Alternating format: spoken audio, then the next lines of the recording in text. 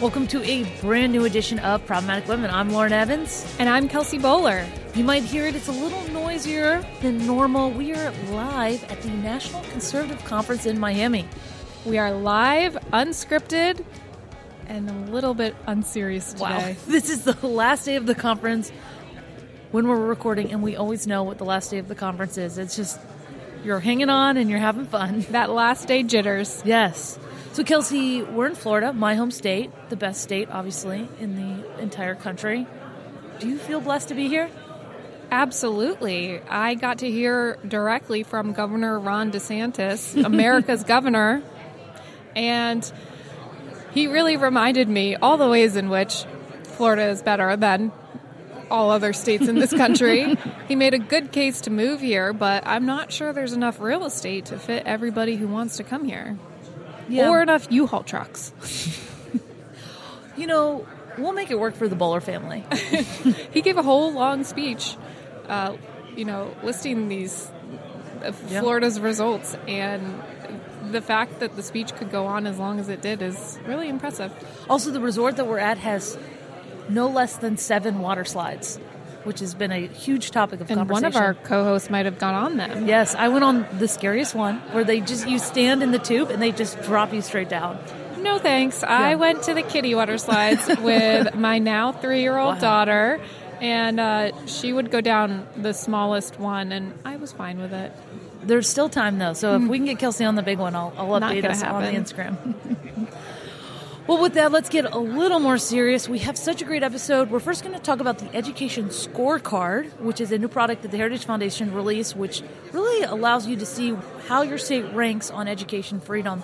Then we're going to get into some really insane things that Dr. Jill Biden said about books in public libraries. Then we're going to talk, Kelsey's been continuing her series on gender ideology and has gotten to a point in the project where she's talking about detransitioners. You're not going to miss that.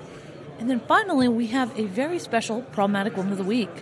Each week on Problematic Women, we sort through the news to find stories that are of particular interest to conservative-leaning or problematic women. Those of you whose views and opinions are often excluded by those on the so-called feminist left. If you are a problematic woman or just someone who supports strong, independent women, please consider supporting us by leaving a review or rating on Apple Podcasts or wherever you subscribe. It really does make a difference.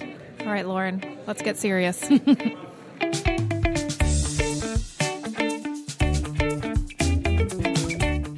Looking back at elementary, middle, and high school, we all remember report card days. Some of those days were better than others. My mother's listening. She can definitely tell you that.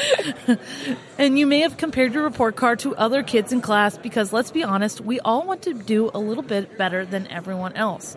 And that is why report cards exist, to look and see how you are doing in each subject. So here at Heritage, we brought report cards back, and we are grading every state in the country on its level of education freedom.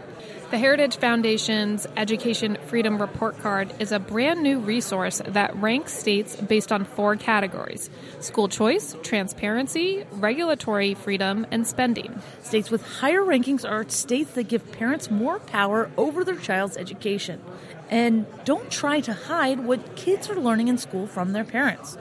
So coming in 3rd place is Idaho, 2nd place Arizona, and 1st, drumroll please, Kelsey Bowler, Florida. Shocking. Lauren, you were actually at an event in Florida with Governor Ron DeSantis to talk about the scorecard and how Florida has the most education freedom in the country.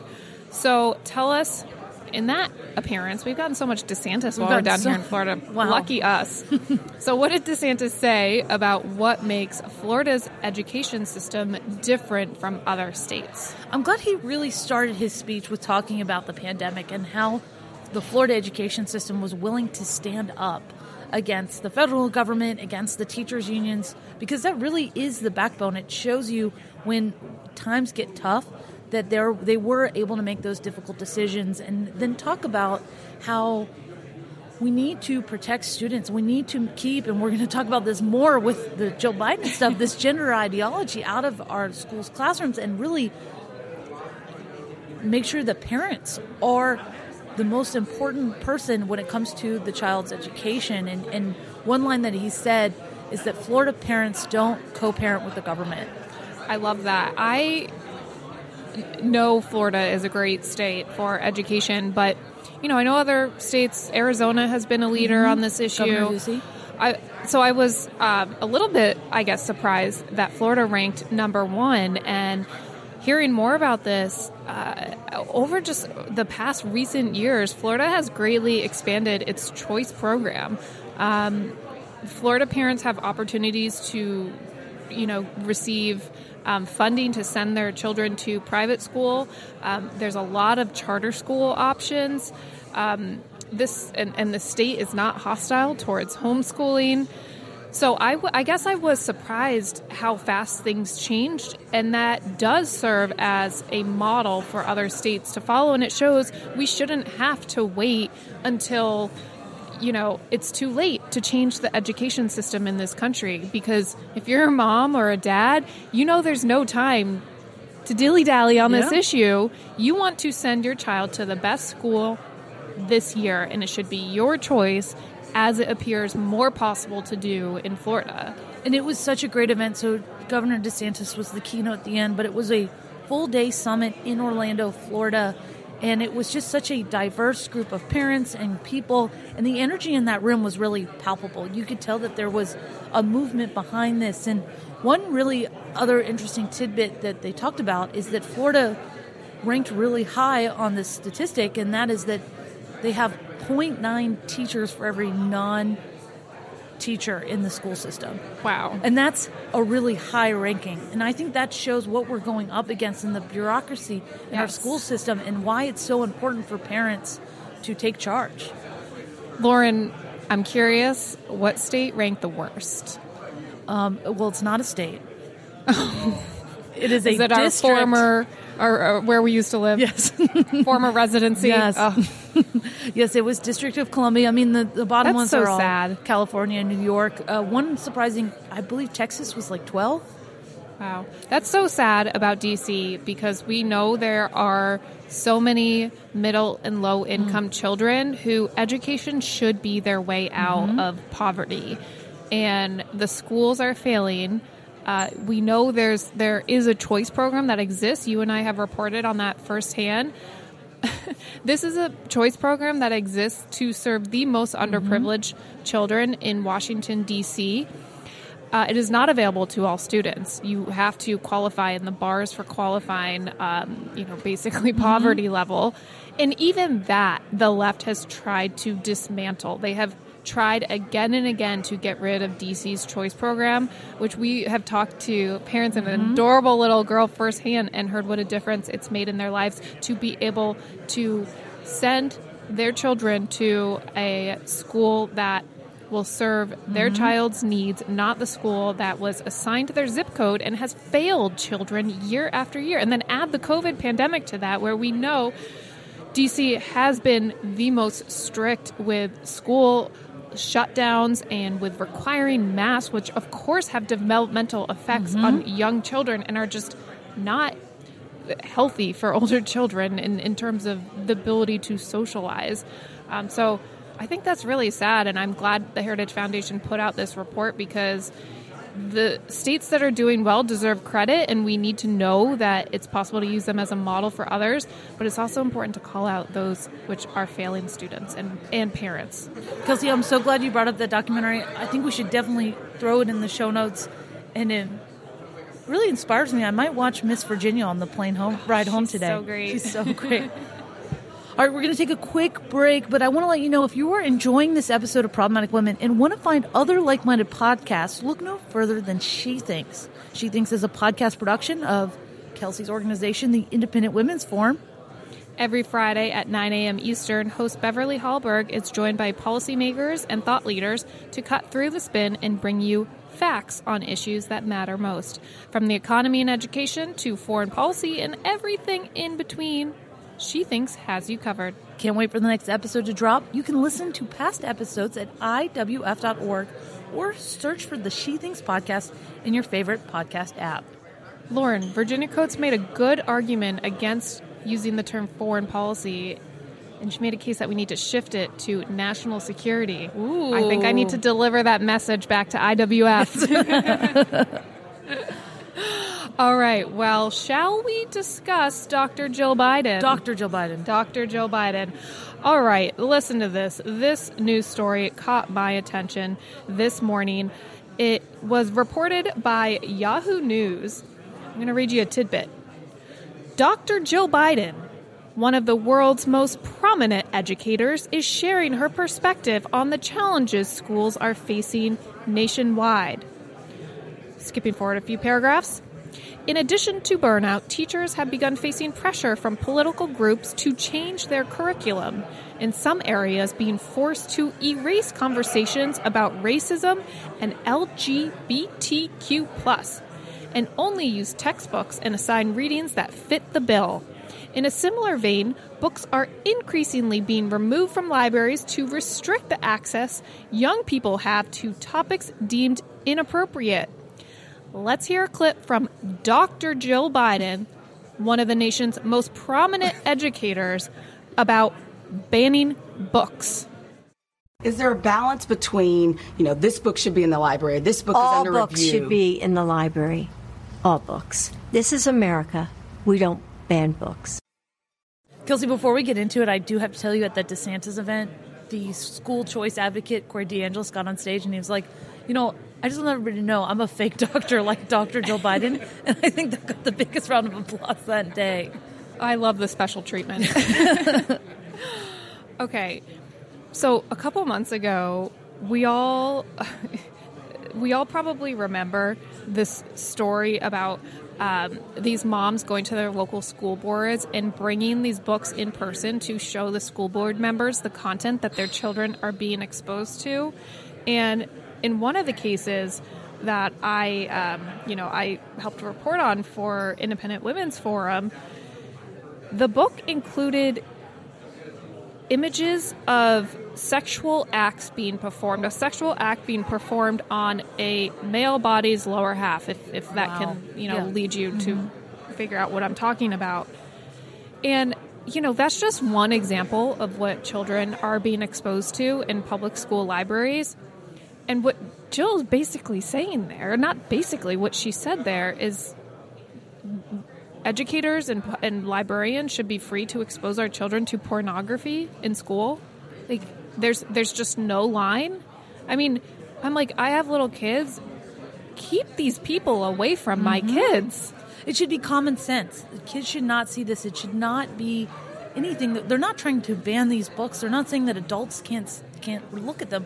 We're talking about children. Children are banned from doing a lot of things. A child cannot drive. A child cannot buy alcohol. A child cannot go see a movie. Like, there are so many things that kids can't do. It's okay to ban things from kids until they're developmentally ready to see and talk about these things. But they can mutilate their bodies at the hands of this gender ideology movement.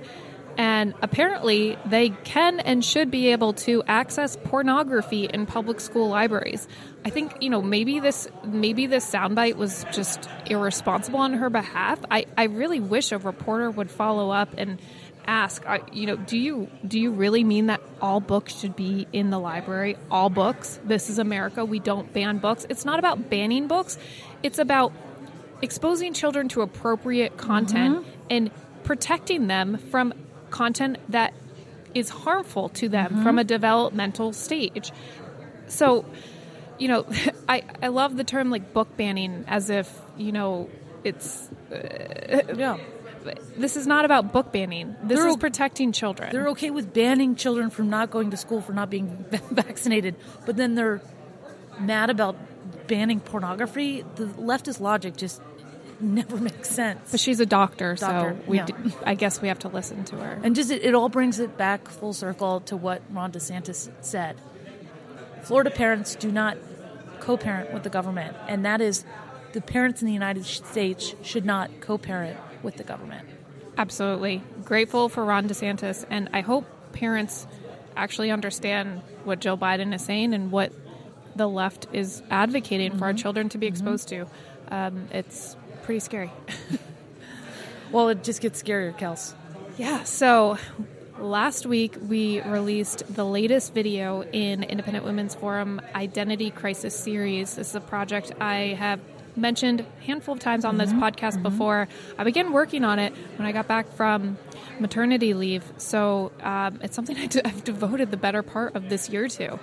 And the latest story, we gave Daily Signal an exclusive on it, involved a mother whose autistic, gender-confused daughter was manipulated and driven into a catastrophic mental breakdown after a therapist decided to ignore her underlying mental health issues, which included autism, anxiety, an eating disorder, depression, and instead use gender ideology as a coverall, quote-unquote, affirming her daughter's gender confusion upon their very first meeting when she sat down with this therapist. And this mother talks about, after this happened, her daughter's mental health predictably got so much worse. She was first exposed to gender ideology, her mother believes, in school. Her mother showed me a copy of the Genderbread worksheet where her daughter was asked to fill out her feelings on her gender and all that nonsense. And essentially, this mother had to move her daughter to a small rural farm town community, actually left her husband in their house for a long period of time to snap her back to reality, get her the medication and treatment she needed for the very serious mental health issues she had, and get her away from this toxic ideology that was infiltrating her from school, from her phones, TikTok videos, from this therapist. And she's very brave for speaking out. This mom, actually, unlike the others we report on, didn't want to use her face on camera because she employs nearly a dozen individuals. And she wasn't even so concerned about herself. She was concerned about those who she employs losing their jobs and livelihoods. And when we have a culture of fear that deep in this country, for where a mom doesn't feel like she can speak out about what her daughter's experienced, something's gone very, very wrong. I wish we had a camera on my face where with my eyes wide open and my mouth open and all of our listeners' faces, because imagine we're all having the same reaction to what you're telling us. And Kelsey, it's completely believable that this is happening, but at the same time, like, it is completely heartbreaking that the system is doing this to this young girl. And you think about, really, how could she get better? It's working on her anxiety. It's fighting her eating disorder. That is how... It's drastic measures. Yeah, you are going to make her body better. And instead they're trying to focus on her brain and tell her that she's something that she's not and can never be. And that just makes those other issues even worse. It's not even that they're not letting her get help for what she needs. It's that they're exacerbating those issues. And I'm just grateful to hear that the mother has taken her out of that situation. So her daughter, as I mentioned, has an eating disorder. My question to all these therapists who are lying to children about what they believe is their gender is, if this is your logic, why aren't you also lying to her about the way she feels in regards to her weight? Why aren't you saying, yes, little girl, you are fat and you should get a gastric bypass surgery? That is the logic here, and it is so damaging. And perhaps when you think about it that way, you see why this gender ideology is not compassionate and tolerant. It puts children on a path to become sewn into the medical industrial complex in this country for the rest of their lives. As soon as her daughter identified as transgender, having never expressed any gender confusion before, she started asking for a binder, which is basically like a super tight sports bra that flattens your chest, which has... It's actually it can be very damaging to do because people often, it's too tight and can restrict blood flow. And Target now sells, of course. Yes. And she also immediately asked for cross-sex hormones. So it's not tolerant and compassionate to quote-unquote affirm these children and their gender delusions and to say parents shouldn't be a part of this conversation and the solution, because we're talking about medical interventions involving their children. And unfortunately, where this mom lives in California, legislators are actually making it impossible for parents to be involved. They're enabling schools to lie to children behind their backs about their gender, send them to school as a girl one day. Once they go inside those doors, the school will treat them as a boy, and the parents have no right to know. And on top of that, California right now is proposing a law to make itself a sanctuary city where children can go to get, quote-unquote, gender-affirming treatments and surgeries, cross-sex hormones, double mastectomies. California, we know, takes the lead on what the left wants to do with these policies nationwide. We have to pay attention. We have to stop it, because what California is saying to children all across the country is, if your parents don't want to pump you with hormones when you're perfectly healthy at 15 years old, come here. And they stand up there and they congratulate themselves, and we're so tolerant and we just want to love everyone. But then you actually go to California and homelessness problems. They have a huge problem with drugs, and then you look, where are people moving? Right, to Florida. And the thing is, Lauren, the vast majority of these children, many of them girls, snap out of this. It is a phase. It is a normal identity exploration phase that you and I and pretty much every teenager goes through. And the question these parents have is, why can't we just let them naturally explore these different identities? That's why I named this series Identity Crisis. Unfortunately, adults with authority are exploiting what used to be normal identity exploration, patting themselves on the back, and sending them on this path of medical intervention. Isn't it better for a girl to snap out of this than it is to pursue lifelong medical harms and interventions in their bodies? This stuff is irreversible. And Kelsey, you were on a panel here at the conference, and there was a doctor who spoke right before you. Dr. Miriam Grossman. And I don't even want to go into the ways that she was talking about the phalloplasty and what they do to these women's bodies. But we have to be honest. We should do a whole episode on it, because parents need to know the truth. They need to know and I was grateful. She was like, I wanted to show you pictures, but they didn't have screens on the side. And I was sitting there like, oh my gosh, thank God I didn't have to see this. But like, you're right, Kelsey, we do need to talk about this. People do need to see this, because that's what we're doing to these children's bodies. Yeah, there's a line she said. She's a doctor, and she works with a lot of these children and parents who, are suffering from these mental health issues. And she talks about, 10, 20 years ago, she used to meet with children and parents. Parents were concerned about their children having sexual intercourse when they're young, getting STDs and so forth.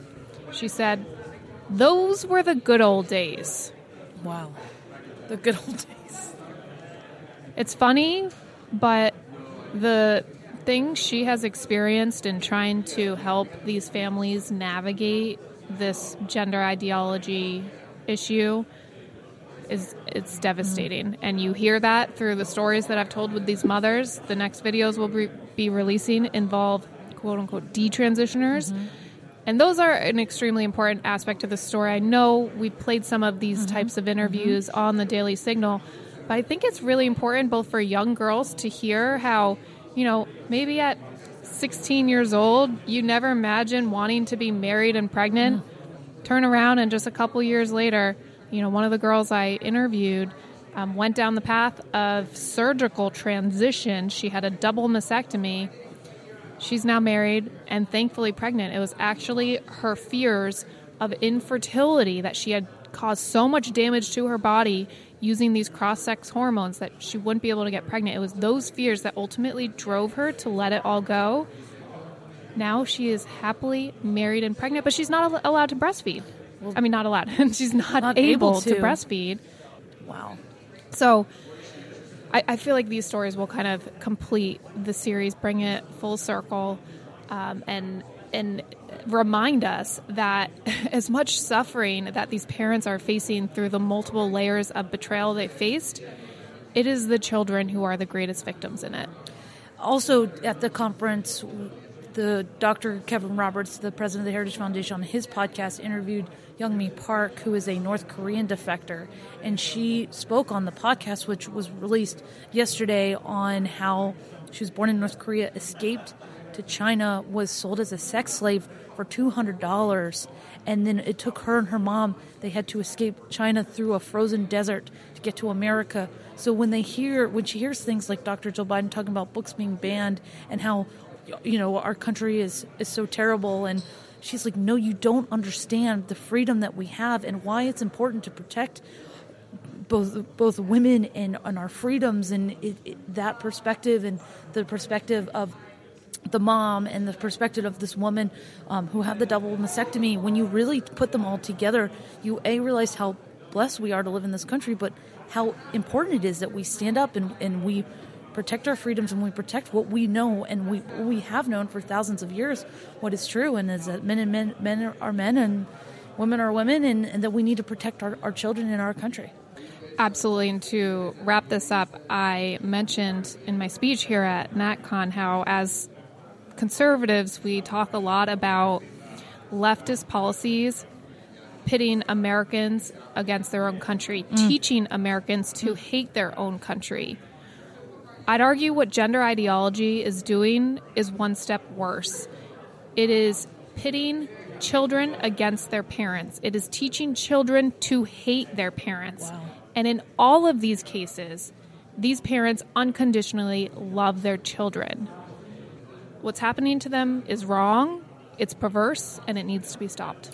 Dang, Kels, for being unscripted, that was very powerful. All right, we're going to take a quick break, but we have a really exciting Problematic Woman of the Week you won't want to miss. Stay tuned. As I approached the walkway from around the back of the building, they had taken crowbars to almost all of our windows, 2 of our doors, and just shattered all of the glass. That's the voice of Susan Campbell, Executive Director of Blue Ridge Pregnancy Center. In the early hours after Roe v. Wade was overturned, vandals smashed windows and spray-painted threatening messages outside the center. I'm Virginia Allen.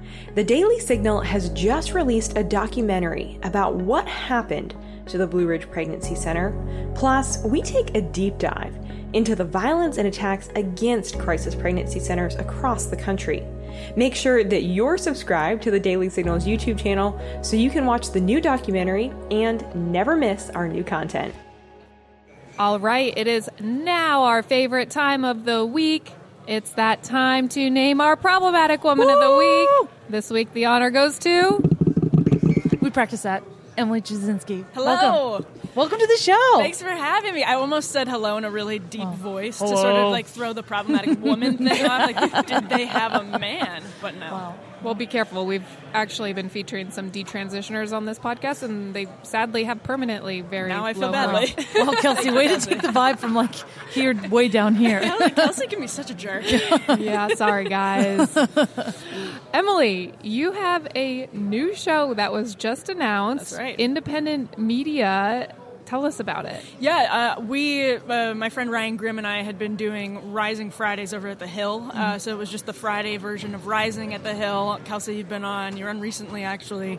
We took that over to Breaking Points with our friends Sagar and Jetty and Crystal Ball. And now we're doing a show called Counterpoints, also on Fridays. So it's sort of the same thing, but the idea is just Ryan and me covering weekly politics, but from the perspective of somebody sort of very solidly on the right and somebody very solidly on the left. So it's going to be a good time. New media.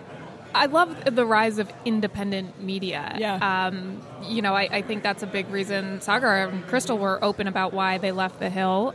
They wanted that freedom, and I think it's a good sign for our media culture, but actually we're sitting here at NatCon interviewing you. You just got off of the media and culture panel, and I'm wondering about what your thoughts are about this dynamic between the benefits of the media splintering, in that we can have conservative and independent media now, but also the loss of those common spaces where, in some ways, in a bygone era, we were able to find common ground as Americans in our media. Right. We agreed on what constituted a man and what constituted a woman. We agreed on what constituted violence and what was clearly not violence. We shared these touchstones that are both political and cultural, and the monoculture reflected that.